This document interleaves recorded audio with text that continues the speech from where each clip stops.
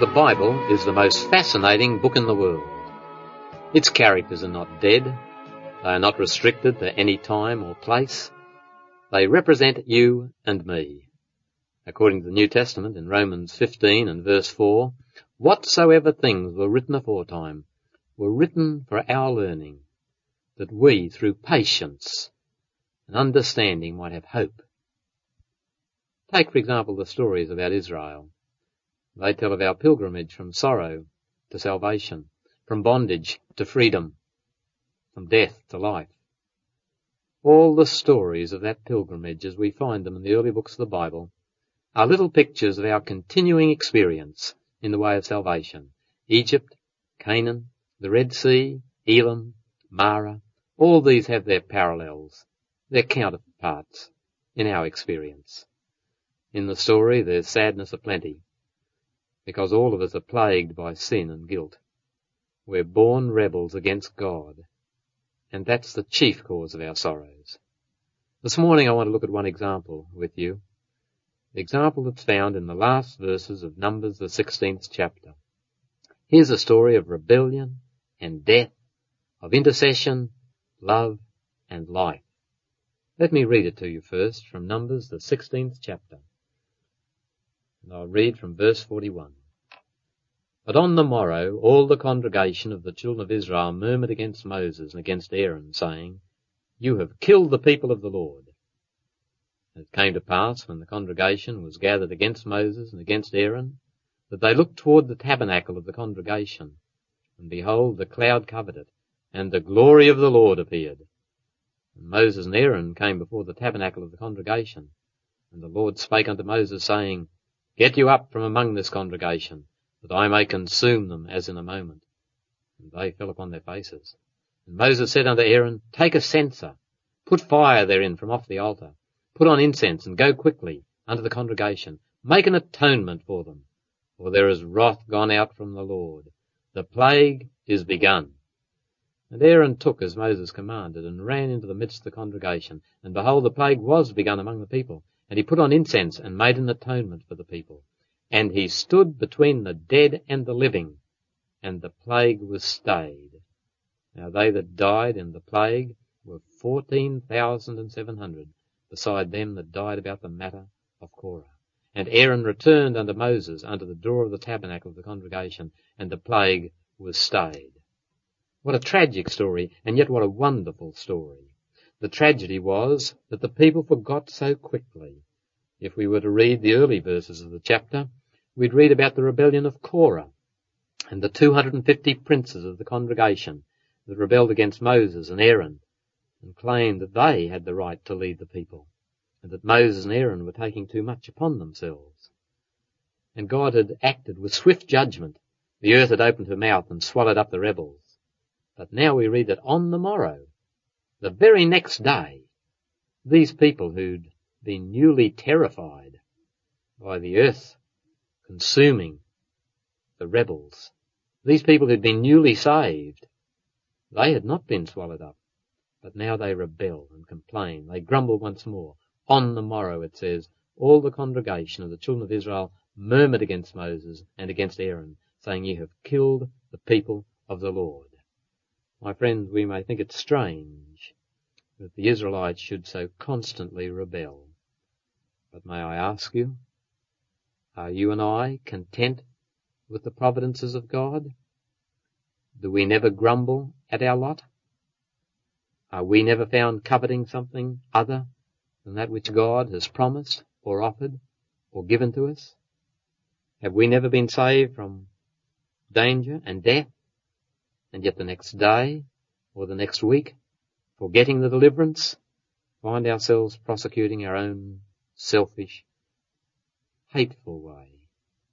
Has this not often been true of you and me? And so see in the Israelites ourselves.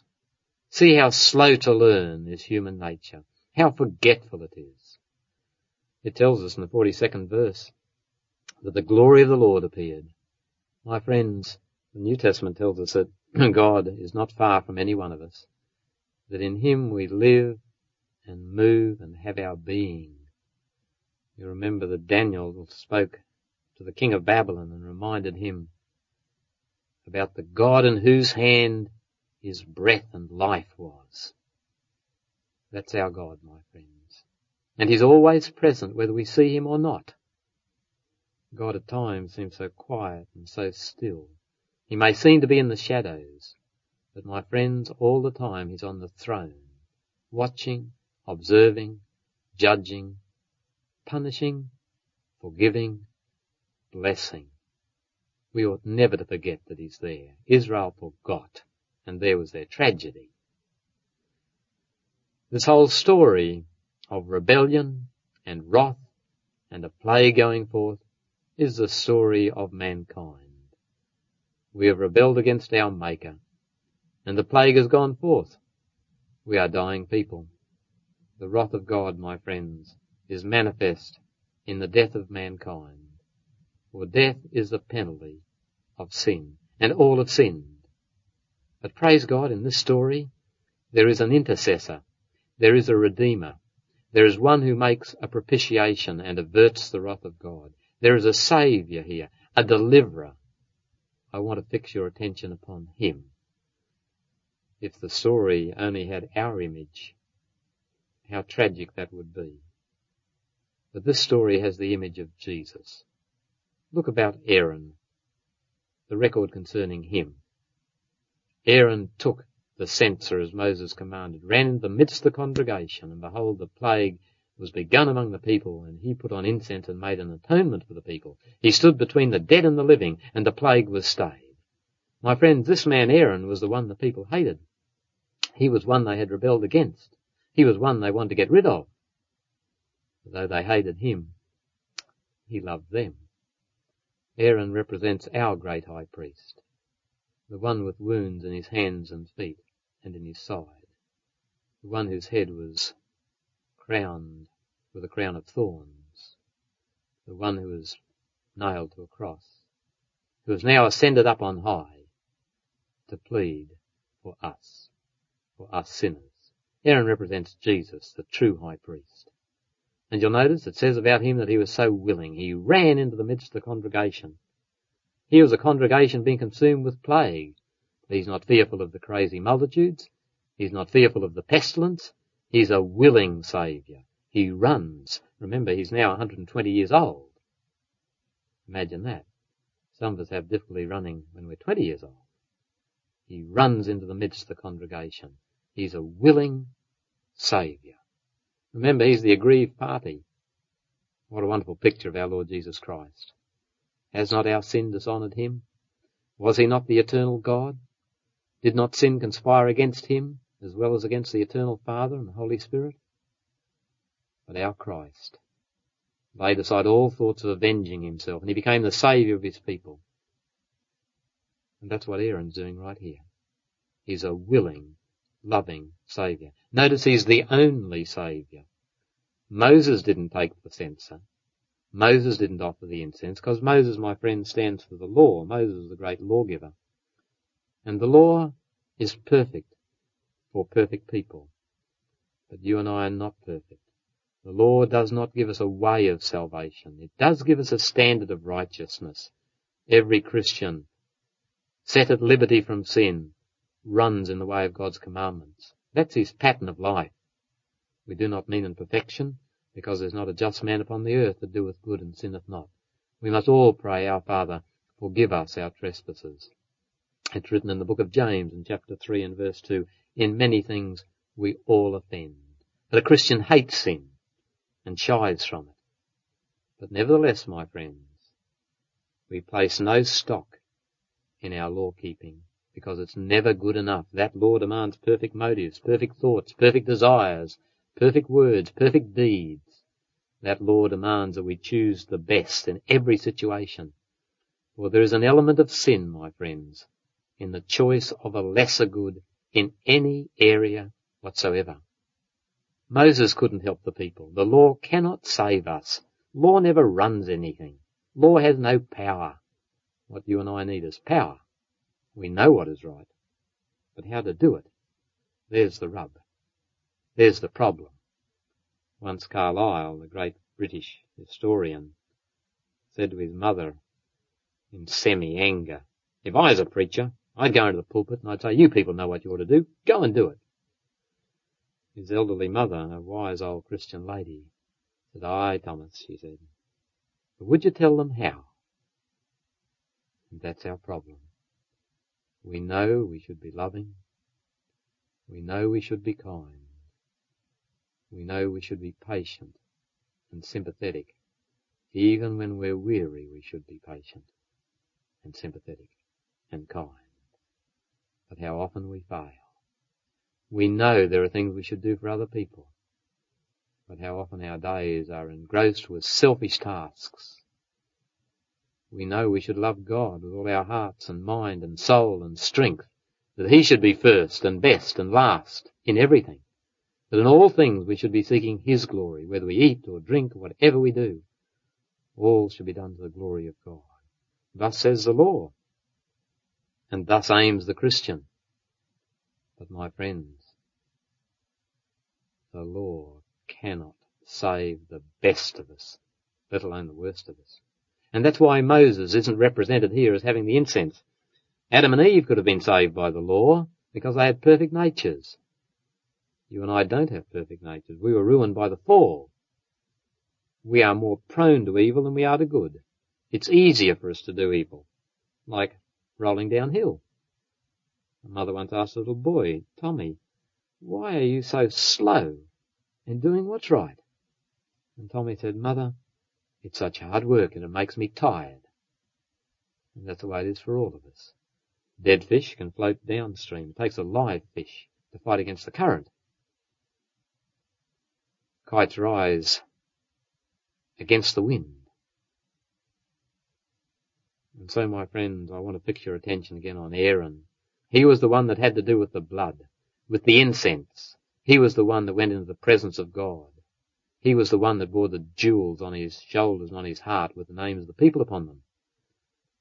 Because Christ bears us upon his heart and upon his shoulders into the presence of God, sheltering us with the incense of his own righteousness. So law is not a saviour. It knows not how to show mercy. But Jesus is our saviour, and Aaron here reminds us of him. Think of the eagerness of Aaron as he runs to help the people. Does it not remind you of the eagerness of Jesus? He said, "I have a baptism to be baptized with. And how am I straitened until it be accomplished?" And on another occasion he said, "With desire I have desired to eat this Passover with you." Jesus longed to finish the work of redemption. And at last on the cross he said, "It is finished." With great eagerness he accomplished the path, the work of our salvation. And so Aaron here is a willing saviour, a loving saviour. He's an only saviour. He's an unaided saviour. Aaron was the one who did all things on the Day of Atonement. That was the great day that typified the cross and our Lord's entrance into the presence of God. On the Day of Atonement, the priest had to slay about 14 or 15 different sacrifices. He had to be awake all night beforehand, just as our Lord Jesus was awake all night before his offering on the cross. That high priest went into the presence of God in the sanctuary alone. Of the people, there were none with him. And our Saviour hung on the cross, alone, the Saviour. He was there for us. I want you to notice too that Aaron was a sufficient saviour. That is, he was a successful saviour. It says he stood between the dead and the living, and the plague was stayed. The plague was moving among the people as a fire moves along a field of corn. The faces of men were growing pale as on and on it came. They fell in great heaps, thousands of them. And then came Aaron, running into their midst between the living and the dead. And where he waved his censer, the plague was rebuked and fled, and men lived. He was a sufficient saviour. He was a successful saviour. The incense. Who would have thought of that as a cure for a plague? According to Ephesians 5 and verse 2, it's our duty to walk in love as Christ loved us and gave himself as an offering and a sacrifice to God for a sweet-smelling Saviour. That's what Ephesians 5:2 says. Do you notice that last part? He gave himself for us an offering and a sacrifice to God for a sweet-smelling savour. Incense was sweet-smelling. It represented the sweetness of the merits of Christ, his positive obedience to all the commandments of God, his fulfillment of the law in these positive requirements and in the penal requirements, because he died as a penalty for our sins. No wonder the scripture says, walk in love as Christ has loved us and has given himself for us, an offering and a sacrifice to God for a sweet-smelling savour. In Exodus 30 it tells us about this incense, and I will not read you the verses, but you can read them at the end of the chapter. And the Israelites were forbidden to try and make any incense like that for their own use, because there's no righteousness like the righteousness of Christ. Let none deceive you with talk of perfection. Jesus is the only real man, apart from Adam, that's ever lived. He was perfect man. You and I are not perfect in this life. We await glorification at his coming for that. And yet we should ever be striving toward perfection in order to glorify him. See in that incense his perfect righteousness, which alone can rebuke the plague of the wrath of God. See our intercessor with crown of thorns and pierced hands before the Father, with all the emblems, so to speak, in the memory of God of what had happened to our sacrifice. All that comes before the mind of the Almighty as Christ sits there in glory for us. I'm so glad the record gives a successful finish to the story. Our Lord did not die for naught, my friends. He died for you and me. Would you notice that in the story Aaron is pictured as a divider of the people? He stood between the dead and the living, and the plague was stayed.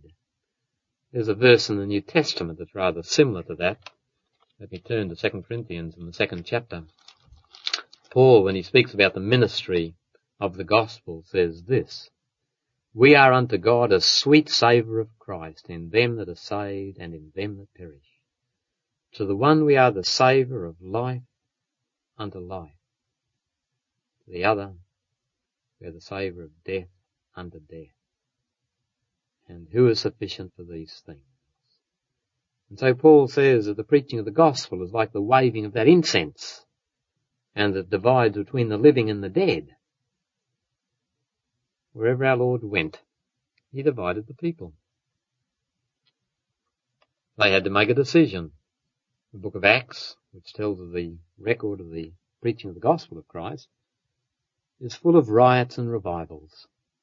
Wherever the gospel is proclaimed, it causes one or the other. There's always a division. My friends, we cannot be confronted with such love, with such mercy, and not be forced to take our stand either with Christ or against him. Think of the picture once more, with Aaron putting himself in the pathway of the plague, with that plague coming on, cutting down all before it. And there stands the interposer, the intercessor, with his arms outstretched and the censer swinging toward heaven. The one man interposing himself between the darts of death and the people. That's the way it was with Christ. Wrath had gone out against us. The law was about to smite us. The whole human race must be destroyed. But Christ stands in the forefront of the battle. The stripes must fall on me, he cries. The arrow shall find a target in my breast. On me, Jehovah, let thy vengeance fall. I'm quoting from the words of Spurgeon as he spoke upon this text very beautifully. He receives that vengeance, and afterwards, upspringing from the grave, he waves a censer full of the merit of his blood, and he bids this wrath and fury stand back. It was nothing but love that moved Aaron to wave his censer. The people could not demand it of him. Had they not brought a false accusation against him? Yet he saves them. It must have been love and nothing but love. Say, was there anything in the voices of that infuriated multitude that could have moved Aaron to stay the plague from before them? Nothing. Nothing in their character, nothing in their looks, nothing in their treatment of God's high priest. Yet he graciously stands in the breach, and he saves them from the devouring judgment of God. If Christ has saved us, he's a gracious Saviour indeed. And my friends, as we contemplate that gracious Saviour, it divides us, because we must either take our stand with him or against him. Look at Aaron again. On one side of him is death, on the other side is life. The boundary between life and death was that one man. Where his incense smoked, the air was purified. Where it did not smoke, the plague reigned with unmitigated fury. There are two sorts of people listening to me this morning, today. The living and the dead, the pardoned and the unpardoned, the saved and the lost. My friend, a man in Christ is a Christian. A woman in Christ is a Christian. But a man or woman outside of Christ is dead in trespasses and sins. He that believeth on the Lord Jesus Christ is saved. He that believeth not is lost. Where do you stand today, my friends? Christ has always been the divider. In John 10 and verse 19, the Jews complained. There's a division among the people because of him, they said. In John 12, 30 and 31, our Lord foretells his uplifting on the cross and said that that would be the judgment of the world. His cross was like a judgment throne, dividing between the lost and the saved. The thief on the left represents those that are careless in the sight of the great sacrifice. But the thief on the right, who prayed, Lord, remember me when thou comest in thy kingdom. He represents those that appreciate the Saviour, that respond to him. They cannot earn their salvation, but they can accept his salvation. In Matthew 25, we are told that when the King shall come in his glory, then all men shall be gathered before him and divide into the sheep and the goats. Everything then, my friends, will depend on how we have responded now to so great salvation, to such wonderful love. We ought not to be like Esau, who counted his inheritance a mere nothing. He preferred a mess of pottage. And if in this life we neglect the Christ and what he's done for us, if we think not about death and preparation for the life to come, and this time is but a pebble on the beach, compared with the great ocean of eternity, if we're like Esau, forgetful of the future, forgetful of spiritual privileges, then, my friends, one day there'll be weeping and gnashing of teeth for us, by us. We should not be like Judas, that have walked with Christ and yet not fully given him our heart. We should be like Jacob. Jacob knew himself to be a supplanter, a cheat. But God gave him a new name, Israel, which means a prince with God. When we see ourselves as we are, my friends, then God's blessing descends richly. He changes us and transforms us. Let us be like Peter. On one occasion, Christ called him Satan. Get thee behind me, Satan. But he became a mighty rock, part of the rock foundation of the Christian church, built upon Christ, a giant cornerstone. It may be we've been like Paul, mad and murderous, but if we meet Jesus, my friend, things should become altogether different. Do we have anything to boast about once we've been saved from the plague? Nothing. Only our Saviour can we boast about. We could never deliver ourselves. How then should we live? Let me read to you from 2 Corinthians, the 5th chapter, verse 49. If we've seen ourselves and those delivered from the pestilence by the mercy of God, let us note how we should respond. The love of Christ constraineth us, because we thus judge that if one died for all, then all died. He died for all, that they which live should not henceforth live unto themselves, but unto him which died for them, and rose again. Wherefore, from here on we know no man after the flesh. If any man be in Christ, he is a new creature. Old things are passed away. Behold, all things are become new. And all things are of God, who hath reconciled us to himself by Jesus Christ, and has given to us the ministry of reconciliation. Do note that we are to behave as those that have died and risen again. That henceforth we have a new relationship with every man and woman. We see them not as they are, full of defects and deficiencies. That'll be the constant temptation. But see them as the purchase of Christ's blood. See them as he sees them, in terms of what they can be if they respond to his mercy. And then we're to act as new creatures, for whom all old things have passed away, and all things have become new, new habits, new ambitions, new objectives, new purposes. And note too that we have the ministry of reconciliation. What's that? Notice the next verses. That God was in Christ, reconciling the world unto himself, not imputing their trespasses unto them. He has committed unto us the word of reconciliation. We are ambassadors for Christ, as though God did beseech you by us. We pray you in Christ's stead, be ye reconciled to God. There's our message, my friends. There's our task. To go to the world and tell the world that God made Christ to be sin for us who knew no sin, that we might be made the righteousness of God in him. To tell the world that God is pleading, beseeching for all to accept his gift. God's reconciled to us and to every sinner. Shall we not tell sinners to accept the reconciliation and live?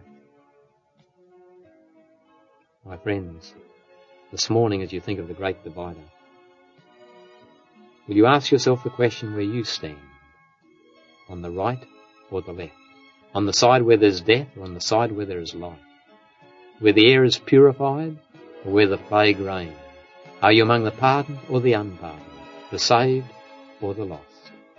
He says to you today, all manner of sin and blasphemy shall be forgiven unto men, and he that cometh to me I will in no wise cast out. God bless you, my friends, as you come today, even today. Amen.